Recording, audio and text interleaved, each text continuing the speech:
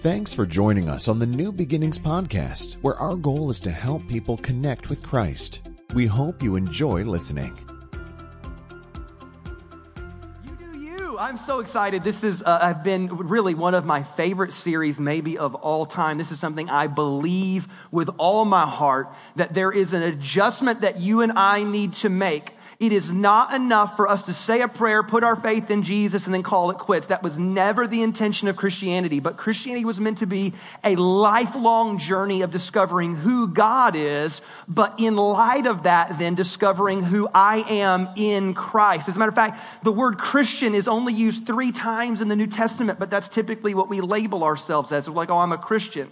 Well, really, what does that mean? Because that has 20,000 different definitions. You have denominations and groups, and you got Catholic and Roman Catholic, you got Greek Orthodox, you got Protestant. Inside of Protestant, you're like, well, what is a Christian? That can have so many definitions. But what Paul and really the writers of the New Testament, the early apostles, they didn't really use the term Christian. That was adopted later. They used a term called in Christ. That literally the way that I want you to think of yourself moving from this point forward is that now you are in Christ. God has literally picked you up out of one position, put you into another position in life, and that's where you are now found. You are found in Christ, and being in Christ is this new position that it's just not just a new position, but it's a position that is meant to shape the way that you think about yourself. And the reason why we know this is because when the writers take the words in Christ, they keep adding things to it. They start adding things like, hey, in Christ, you're blessed. In Christ, you're forgiven. In Christ, you're redeemed and reconciled. In Christ, you're adopted and you're a child of God. You're all these things in Christ Jesus. And I promise you, as your pastor, I pray this and I plead with you, if you would just adopt and inherit and believe what God has said about you, it will change everything. Because most of us live through this life just believing what they said about us, believing what our experiences have dictated to us, believing what our kind of own self-talk and inner thoughts say about us. And then we're left in this life being confused, being distracted, being up and down. We're on an emotional roller coaster. We're like windshield wiper Christians. We're up one minute, we're down the next. We wipe out everything in the middle. What if you could be unshakable knowing who God is, but in light of that, knowing who you are in Him? That's the point of this whole series. I want you to know who you are in Christ Jesus. And today we just look at this final element. And really, there's so many more. I just thought at 6 weeks, that's all I got. So today I want to talk to you about something that needs to be talked about, but can be a little bit like odd. Might get weird up in here today. It might get a little spooky for just a moment, but I have to address it because the Bible addresses it, and I'm a Bible guy, and I think this stuff is real, and I think it's true, and I can back up why I believe it's true. But today, Paul takes on a totally new subject that hopefully some of you guys will somewhat relate to, and to other people it'll be like, that's kind of weird. Let's read it together. The Bible says, in Ephesians chapter 6, verse number 10, read along on the screen if you'd like. It says, finally, meaning this is part 6. We're wrapping it up. Finally, be strong in the Lord and in His mighty power. Put on the full armor of God so that you can take your stand against the devil's schemes.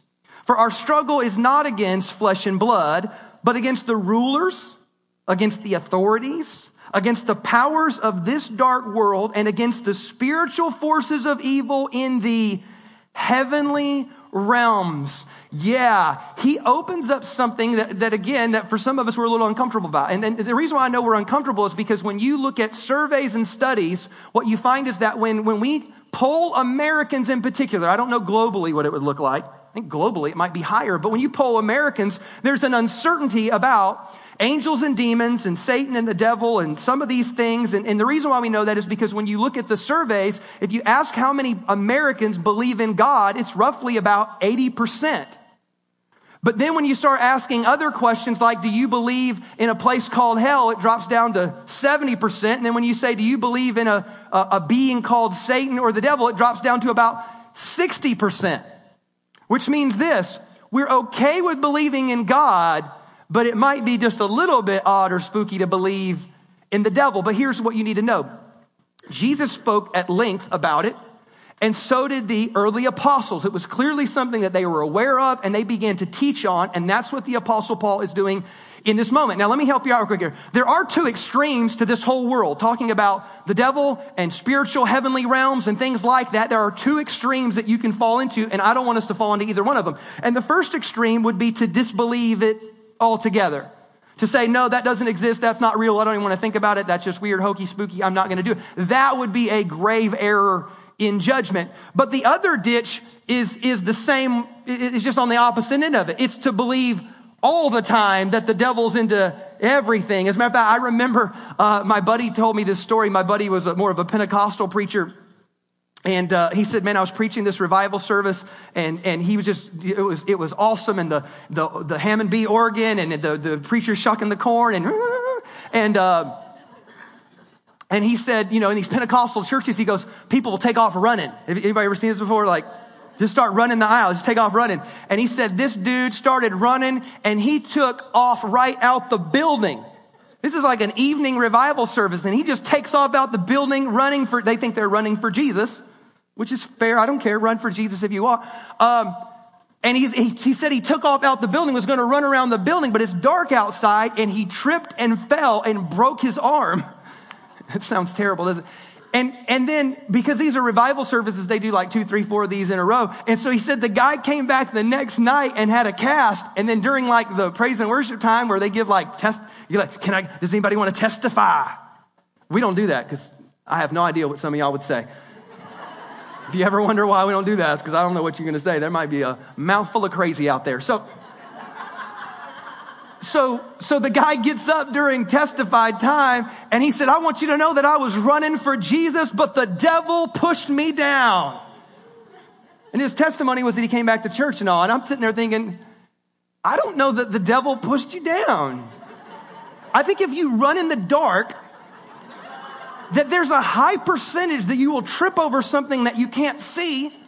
And then if you're running and you fall, I'm not saying it wasn't the devil, but I'm saying there's a good chance it wasn't the devil. I'm not saying not everything is the devil. Can I get a what out there? This isn't. Sometimes it's just you.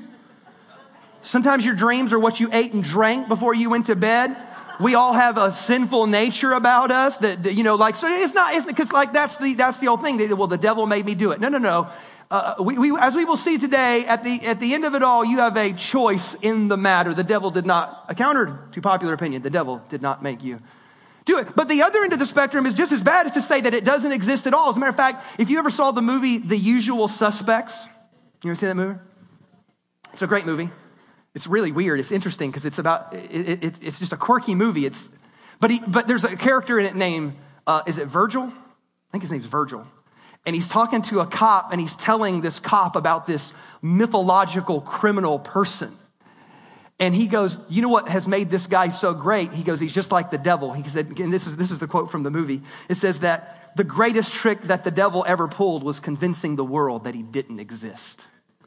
Yeah, that was the line from The Usual Suspects. And so there are two extremes, and I don't want to fall into either one of them. But what I want you to see just by reading this simple text is that Paul uses language like this. There are the devil schemes. There are powers of this dark world. There are spiritual forces of evil in heavenly realms. So there is something, if you're taking notes, this is what you just need to walk away with. It's a very, very simple thought. It's this though. You are in a battle.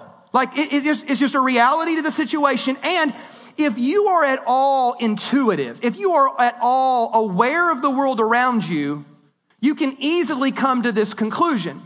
Because there are certain things in this world that don't make sense. They have no logical bearing whatsoever. And so if they're not logical, they might very well be spiritual in nature. Like I read a news story yesterday and it was about a nurse in Texas that is responsible for the death of possibly up to 60 newborn babies. And you're like, something inside of your gut churns and you're like, there's something not right about that. Now, if we are all just creatures of matter and you believe that we are clearly just evolutionary beings, then nothing should sit wrong with you. Why? Because we're all just matter floating through space. But if there is a God and there is spiritual realms and that there is a thing called evil, we would see that evil somehow in heavenly realms or spiritual realms influences things that happens in natural realms. And we're like, something's not right. Or we know that last week, a man in Europe walks into a concert and blows himself up, killing and maiming and injuring dozens of people. And we're like, that doesn't seem logical. That doesn't seem smart. That doesn't seem like that's right. That doesn't seem fair. That doesn't seem like that's how it ought to be. We look at this historically. We look at things like the Holocaust and we think, I don't think it's okay to put people in here and then experiment and test and film. And I don't think it's okay that when you look at like the genocides of Africa, or we look at how, like, for instance, in Africa, there was this thing for a while there where AIDS was such a huge epidemic, and they were teaching, these warlords were teaching that if you would rape a virgin girl, that was the cure for AIDS. And you're like, the evil that sits in the heart and mind of people, it can't be right. It can't be natural. Something is wrong with the world that we live in. Something is broken. But hopefully we don't experience that, because I think it's easy to look at it on a global level and say something's wrong with the world. But I think hopefully we come to a point in our lives, and maybe that's why you turn to faith in Jesus, is that you recognize something's wrong on the inside of me. Like at some point you come to the conclusion of like, why did I do that? Where did that come from? That's not the way I was raised. Why did I say that? Why did I do that? Why do I keep going down this path? Why do I keep repeating these behaviors? Why can't I break this thing off of my life? And what you determine is this, is that there's a spiritual battle going on around you, and there's also a spiritual battle going on inside of you, actually. And here's the painful reality that you need to embrace. You are in that battle, and guess what? That battle is not optional. It is forced upon you. So if you're out there and you say, you know, I'm kind of non-confrontational, I'm kind of a pacifist. Well, this is a battle that is forced upon you because there is a spiritual enemy that hates you. He is the enemy of God and God's people, and he doesn't care whether or not you want to enter into the battle. He has chosen and decided that for you. So there is a spiritual battle going on all around you. And the reason why is this, if you're taking notes, this would be part 2, is because you have a spiritual enemy.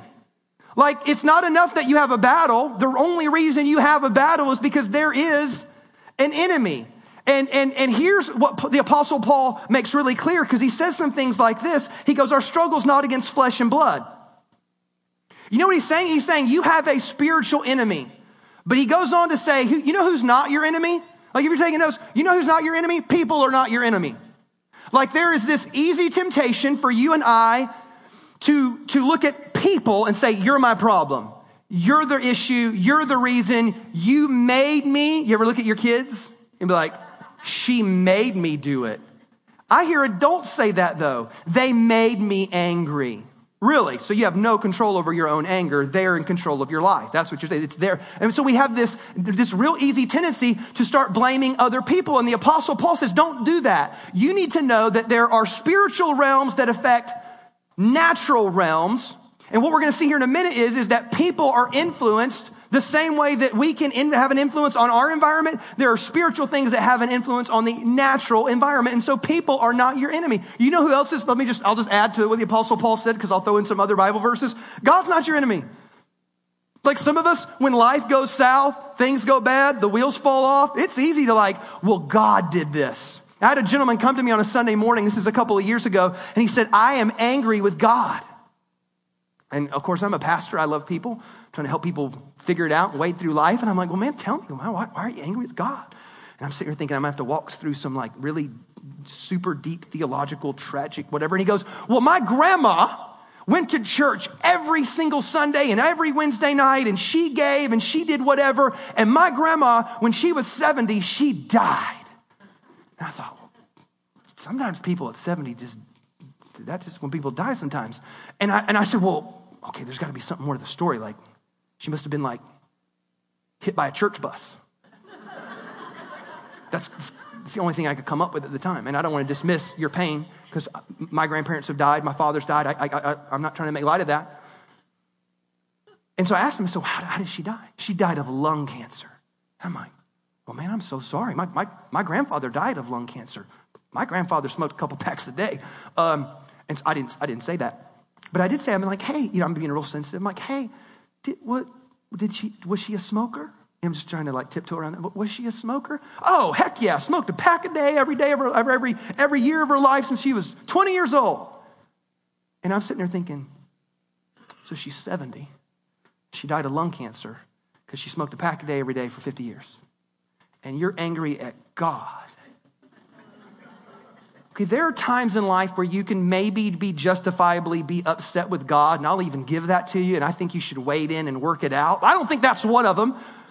But my point is that sometimes it's easy, and we'll see why here in just a second maybe. It is easy to take our anger, frustration, who we're going to blame, and we point it at people, or we point it at God, or thirdly, we can just point it to our circumstances.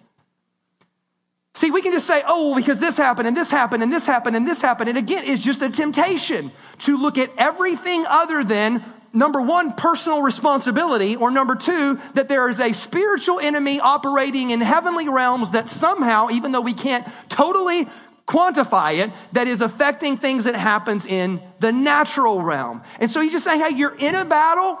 You didn't get to choose it. Sorry about that. You're just in it. You're stuck. And you have a spiritual enemy. He really does not like you. As a matter of fact, the Bible says in John 10:10 that the thief comes to steal, kill, and destroy.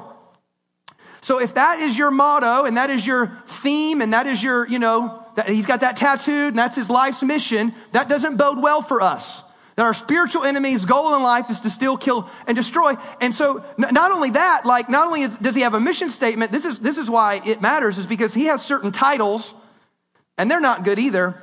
So this is who your enemy is not. Let me show you who your enemy is. This is your enemy. He's referred to as the accuser of the brethren.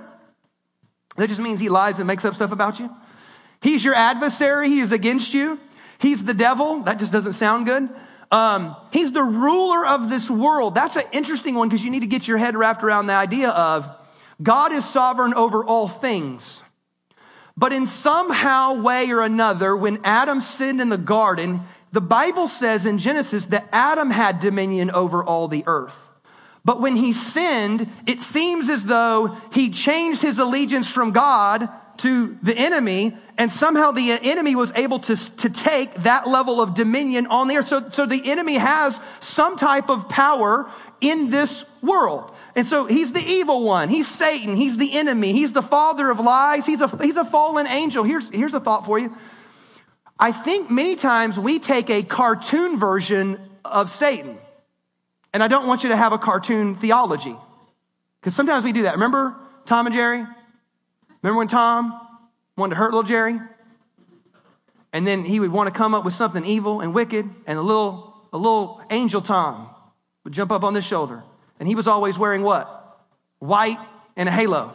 And little bad Tom would jump up on this shoulder. And he was wearing what? A red costume with horns and a tail.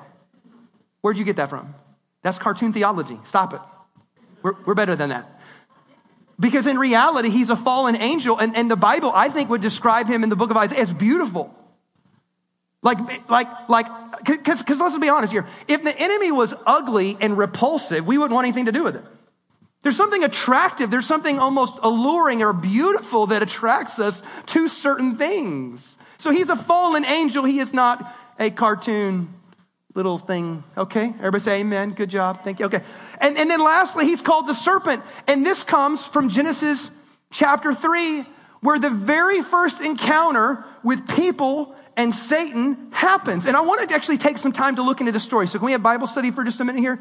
Let's do Bible study here. If you have your Bible, go to Genesis chapter 3, or it'll be up on the screen, because I want you to see that you are in a battle and you have a spiritual enemy, but I need you to understand something really, really profound about your spiritual enemy, because the way he does things is probably not like you think he's going to do things. So let's read together. The Bible says in Genesis 3, verse 1, it says that the serpent, that was one of his names, was more cunning than any beast of the field, which the Lord God had made. And he said to the woman, has God indeed said that you shall not eat of every tree of the garden? And the woman said to the serpent, you can eat of the fruit of the trees of the garden, but of the fruit of the tree which is in the midst of the garden, God has said, you shall not eat it, nor shall you touch it, lest you die.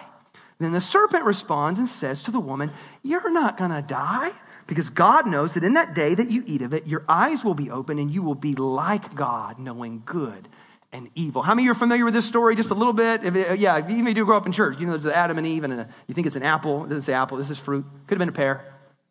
I don't like pears. Probably a pear. But the point is that there's this exchange of conversation that I really need you to pay close attention to.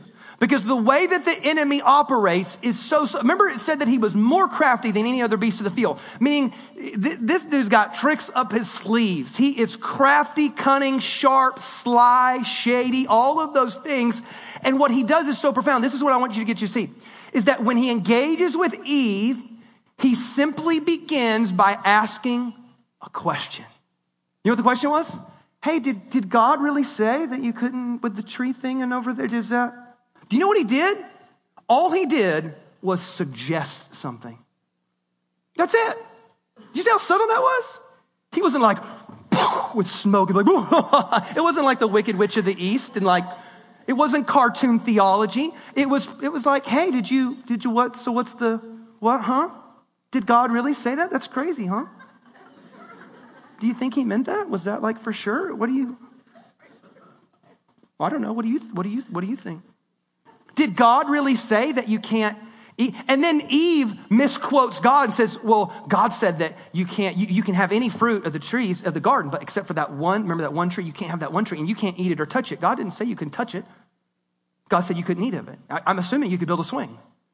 I'm assuming you could build a tree house. I'm assuming you could play monkey in the tree and do whatever you want. He didn't say didn't touch it. He just said don't eat of it. But she misquotes. I just want you to see there's a confusion. There's a lack of clarity. And then what he does is this. After he creates just a simple suggestion in the form of a question, the second thing he does is he creates a contradiction. Because he says, man, you're not going to die. That can't be true. Really? Come on. Then, this is so brilliant. Then he begins to stir the imagination. Because then he says, you know why? You're not going to die. You know why? Because God knows in the day that you eat it, you will be like God. Knowing good and evil. Wait a minute, I'll be like God. Maybe God's trying to keep me from something good. He made her question the command and question the character and nature of God. And it was all done through the subtlety of a suggestion. And where did all this take place? Now, when the enemy comes to you and offers you a suggestion or a contradiction or, begins to stir your imagination, where does that all take place? In your mind. Why? Because Satan doesn't use the force of power. He doesn't show up in some physical sense. He's spiritual in nature. So he can't show up in a physical sense. So all he can do is offer a suggestion, a contradiction, stir the imagination. All he can do is introduce a thought to your mind. That's it. And here's what I need you to really know. It's like a mature person is very aware of their thoughts. We call this self-awareness. A mature person is aware of what's going on in their mind. And this is true whether you're a believer or not. So if you don't believe in God, just take this home. This is good enough. Mature people are aware of their thoughts, meaning like, wow, I've been really negative for the last, or I've been dwelling on this, or I've been having an argument and a conversation in my head about this, and I'm being really this or whatever. And they're just aware, and then they have the ability to say, I don't want to think like that, I'm going to do this instead. They're aware of their thoughts. That's a mature person. But listen to me, let's go a step further. A mature Christian is aware that not all of their thoughts are self-generated. And I'll prove it to you. Because go back to the Garden of Eden. When Adam and Eve take of the fruit, they realize that like it's all bad. They sinned against God. They go hiding, which how do you go hiding from an all-knowing, all-seeing God? So they go hiding, and the Bible says God comes looking for them. Not because he's mad, because he's just searching for them. And he says, Adam and Eve, where are you? And they finally come out from the bushes, and they had covered themselves with like some fruit of the loom, some fig leaves or some whatever. And they come out from the bushes, and he goes, where are you? He goes, well, I was hiding because I was afraid. God's like, well, why were you afraid? He goes, because I was naked. And you know what God said to him? God asked this question, who told you that? Who told you that? Why would you ask that question? Because God is aware that was not a self-generated thought. God had never told Adam that he was naked or needed to be ashamed. That had never come from God, so it had come from somewhere else. See, this is where mature Christians really step in and say, I'm aware of my thoughts, because that's just maturity. But I'm also aware as a Christian that my thoughts are not all self-generated. That sometimes thoughts fly into my head and they did not come from God.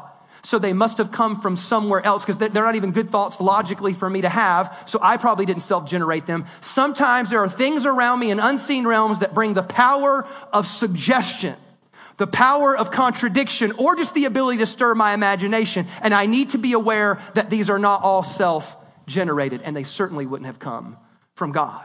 Are you getting this out there today? Please tell me. Give me a good amen out there. Like, I feel like yeah. So you need to be so aware of your thoughts, because you are in a battle. Where does that battle take place?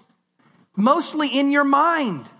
Because then it's manifested eventually by your actions. But where did it start? It started in your mind. You are in a spiritual battle and you have a spiritual enemy. Everybody say, but listen, this is the good news. You are equipped for battle. This is where Paul's going. You are equipped for battle. You are not left like in a mess, in a world of hurt. You're not, look, you got the upper hand. You just don't know it yet. Let's keep reading what Paul said. Therefore, this is back to Ephesians 6. Therefore, in light of the fact that you're in a battle, in light of the fact that there's a spiritual enemy working in heavenly realms, in light of that fact, put on the full armor of God, so that when the day of evil comes, you may be able to stand your ground. And after you've done everything, sometimes you just stand. Stand firm with the belt of truth around your waist, with the breastplate of righteousness in place, with your feet fitted with the readiness that comes from the gospel of peace. In addition to all this, take up the shield of faith with which you can extinguish all the flaming arrows of the evil one. Take the helmet of salvation and the sword of the Spirit, which is the word of God, and pray in the Spirit on all occasions with all kinds of prayers and requests. With this in mind, be alert and always keep on praying for all the Lord's people. This is it. So he's like, hey, look, there's a spiritual battle going around you. You may not be aware of it. That's irrelevant. Just because you're not aware of it doesn't mean it doesn't exist. Also, you have a spiritual enemy. It doesn't matter if you believe in it or not. That's irrelevant. It's happening whether you believe in it or not. It's the same as gravity. You can jump off a roof and say, I don't believe in gravity. It does not matter. Gravity does not care whether you believe in it or not. It will still show up in your life. Your spiritual enemy does not care whether you believe in him or not. He will still show up in your life. But you are equipped for battle. I need you to get this, because he says this twice in the two texts that we just read. Put on the full armor of God. Put it on. Therefore, in light of this, put it on. You know what he was saying? He was saying that like equipping yourself is actually an intentional action that you take. It is not accidental. Preparing yourself for battle is not like happenstance. You don't roll out of bed and be like, holy smokes, where did I get this sword from? It's something that you consciously and intentionally do. And again, it's not in a physical sense. It is in a spiritual sense. So he says, you got to put on the full armor of God, because here's the deal. Anybody that was going, have you ever seen modern soldiers today? Oh my gosh, the equipment that they have now. Like, they have like the dopest equipment. We're talking about magnification that changes from 1 to 16. We're talking about like flashing things that only they can see through binoculars and night vision. And then they have these beams that come out of their rifle that can only be seen through the night vision. And I'm telling you what, like, these dudes are tricked out. Not one of those guys in Afghanistan came out in board shorts and flip-flops and said, let's go get her done. They have on Kevlar. They have on fully automatic weapons. They are geared up and ready to go, because they recognize they are in a battle. They have an enemy. It's going down. So they didn't come out in board shorts and flip-flops. They didn't deny that an enemy existed. They prepared and equipped themselves for battle. This is what you need to know about the Apostle Paul, is that he wrote this while sitting inside of a prison cell. While in a prison cell underneath Roman guard, he was most likely looking at a soldier standing outside of his jail cell. And as he writes these words, I think the Holy Spirit speaks to him and says, Paul, that's what you got to do, man. You got to armor up. And so he was not looking at a modern day soldier with night vision. He was looking at a Roman soldier. What would a Roman soldier have been wearing? They would have had let's look at the armor that he had. He's like, they got a belt and it's got these little stashy things and it just kind of pulls the whole piece together. That's kind of important. And he goes, it's the belt of truth. It holds everything together. There's a breastplate that literally, and the Romans were great at they were always ahead of the curve when it came to military tactics and some of the armor that they would wear. And so they learned how to take their breastplate, and instead of making it one sheet of metal, they would make it a layered sheet of metal so that you could actually move and fight well. And at the same time, it would stop arrows from piercing their armor. He said, I want your feet fitted with the gospel of peace. I want a shield of faith. You ever seen a Roman shield? It's this big, huge rectangular thing. And basically it covered their whole body. And then at times they would get into what they called the tortoise position, where they would all get together, stand side by side in a line. And then the ones behind them would come over the top. So that when they were coming up against a fortified city or an army with archers, they just knew the shield is going to quench every fiery dart that comes from our enemy. He goes, there's a helmet of salvation. There's a sword of the Spirit, which is the word of God. You better gear up, is what he's saying. You are in a spiritual battle. Doesn't matter whether you want to be or not. It's like somebody just punching you out of nowhere. You didn't choose to get into a fight. Somebody just hit you. Not only that, you have a spiritual enemy. He's the one that has initiated this thing, but you are fully equipped for battle. You have everything that it takes. Listen to 2 Corinthians 10, verse 4 to kind of prove this point a little bit more. Paul says this in Corinthians. He says, the weapons we fight with are not the weapons of this world. Meaning we're not taking on this stuff with actual sword and shield. We're not taking on this stuff with actual machine guns. That's not how we're doing. These are weapons that we fight with are not the weapons of this world. On the contrary, they are what? They have divine power to demolish strongholds. I want you to know again that you are equipped, that you are fully prepared. If you will put on the gear, if you will get tricked out, if you will prepare yourself, make an intentional decision to prepare yourself, you are fully equipped for battle. And here's the greatest news of all. This is the best right here. The war has already been won. I don't know if you know this or not, but you're not fighting a losing cause. Spoiler alert. My wife sometimes gets anxious when watching a thriller, a movie that's suspenseful. And if I've already seen the movie, she will literally pause the movie and be like, okay, wait a minute. Did he do it? Does he die? And she actually wants me to tell her how the story ends, which for me would ruin it. I'd be like, well, this is just dumb. Then turn it off now. She would rather know the outcome and then hit play again, because then she can watch it and feel a sense of okay, we're going to make it, Okay, so I'm just going to tell y'all something real quick here. Okay, I read the end of the book. There's a Bible. I read the end of the book. The end of the book talks about the future. Okay, so spoiler alert. We win. In case you didn't know. Okay, watch this. Revelation chapter 17, verse 14 says this. It says they will wage war against the Lamb, but the Lamb, notice that's a capital L, it's talking about Jesus, the Lamb of God. But the Lamb will triumph over them, because he is the Lord of lords and the King of kings, and with him will be his called, chosen, and faithful followers. I don't have time to dissect every scripture and throw I'm just going to let you know, spoiler alert, we win. It's over, we win. I just want you to know that's how the story wraps up. If you're one of those people that needs to feel better about it because you're we win, okay?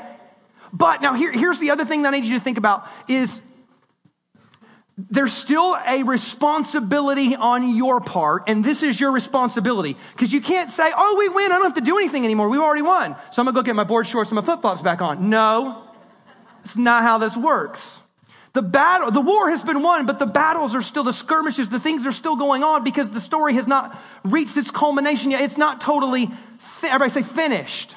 It's not totally finished yet. Yesterday, there was about, 10, 12, about a dozen of us that were over at the Pleasanton Fairgrounds for the Warrior Dash. Has anybody ever done a mud run, obstacle course run? Anybody ever done this before? Aren't those just fun? Maybe? Okay. For some of us, that's fun. I really enjoy those things. I think they're a lot of fun. I hate running, So that's the part that I dislike. So I have to kind of like train and run when I don't want to run. But man, it's a 5K run with 25 different obstacles, and it's so much fun. And so we get in our heat, all of us are together, and we take off running, and some people are running ahead, and some people are kind of staying in a pack, and some people are just, and there's all these fun obstacles. And one of the worst ones is like when you have to go through the mud. And they do this like the second obstacle. I wish they did this at the end. They do the second obstacle, and it's literally called the shoe catcher because it's nothing but mucky mud, and it's meant for like your shoe to like be covered in mud for the rest of the day. So anyway, but then you have all these obstacles and you have all these challenges, and at the end you have to go up a warped wall. And then after you climb up, there was the warp wall, like 15 feet high or 12 feet high or something like that. You go up a warp wall, then you got to climb up higher, and then you go down this slide, this huge slide that goes down to this big thing of water, and it splashes, and it gets most of the mud off of you for the day, thank God. And then you jump over this last thing, and then you cross the finish line.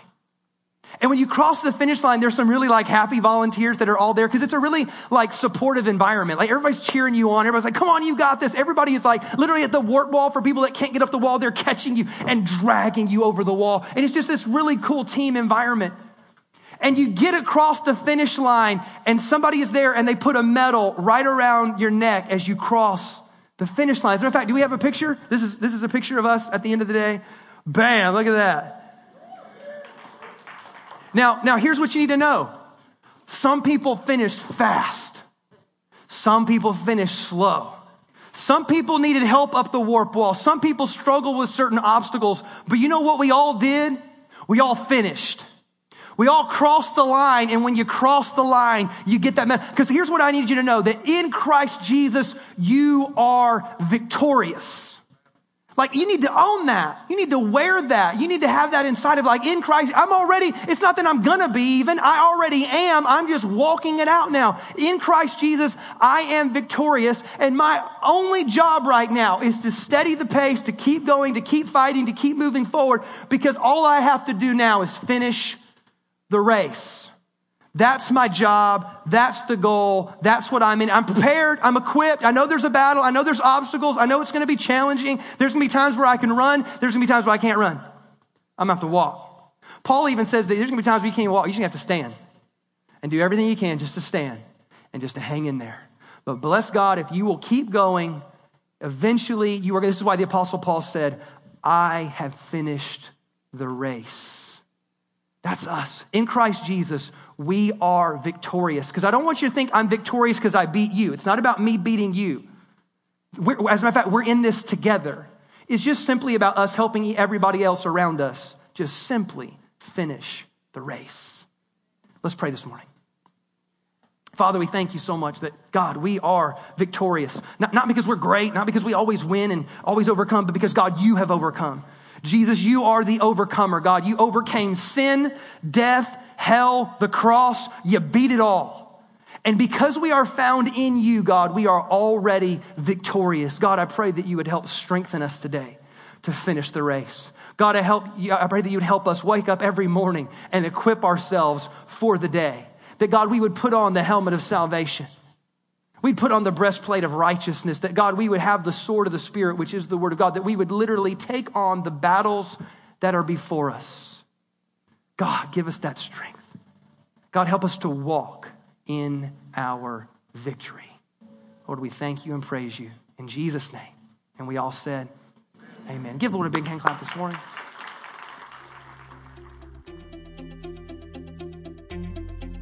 Thanks again for listening to the New Beginnings podcast. For more information on New Beginnings Church, please visit us online at nbchurch.tv.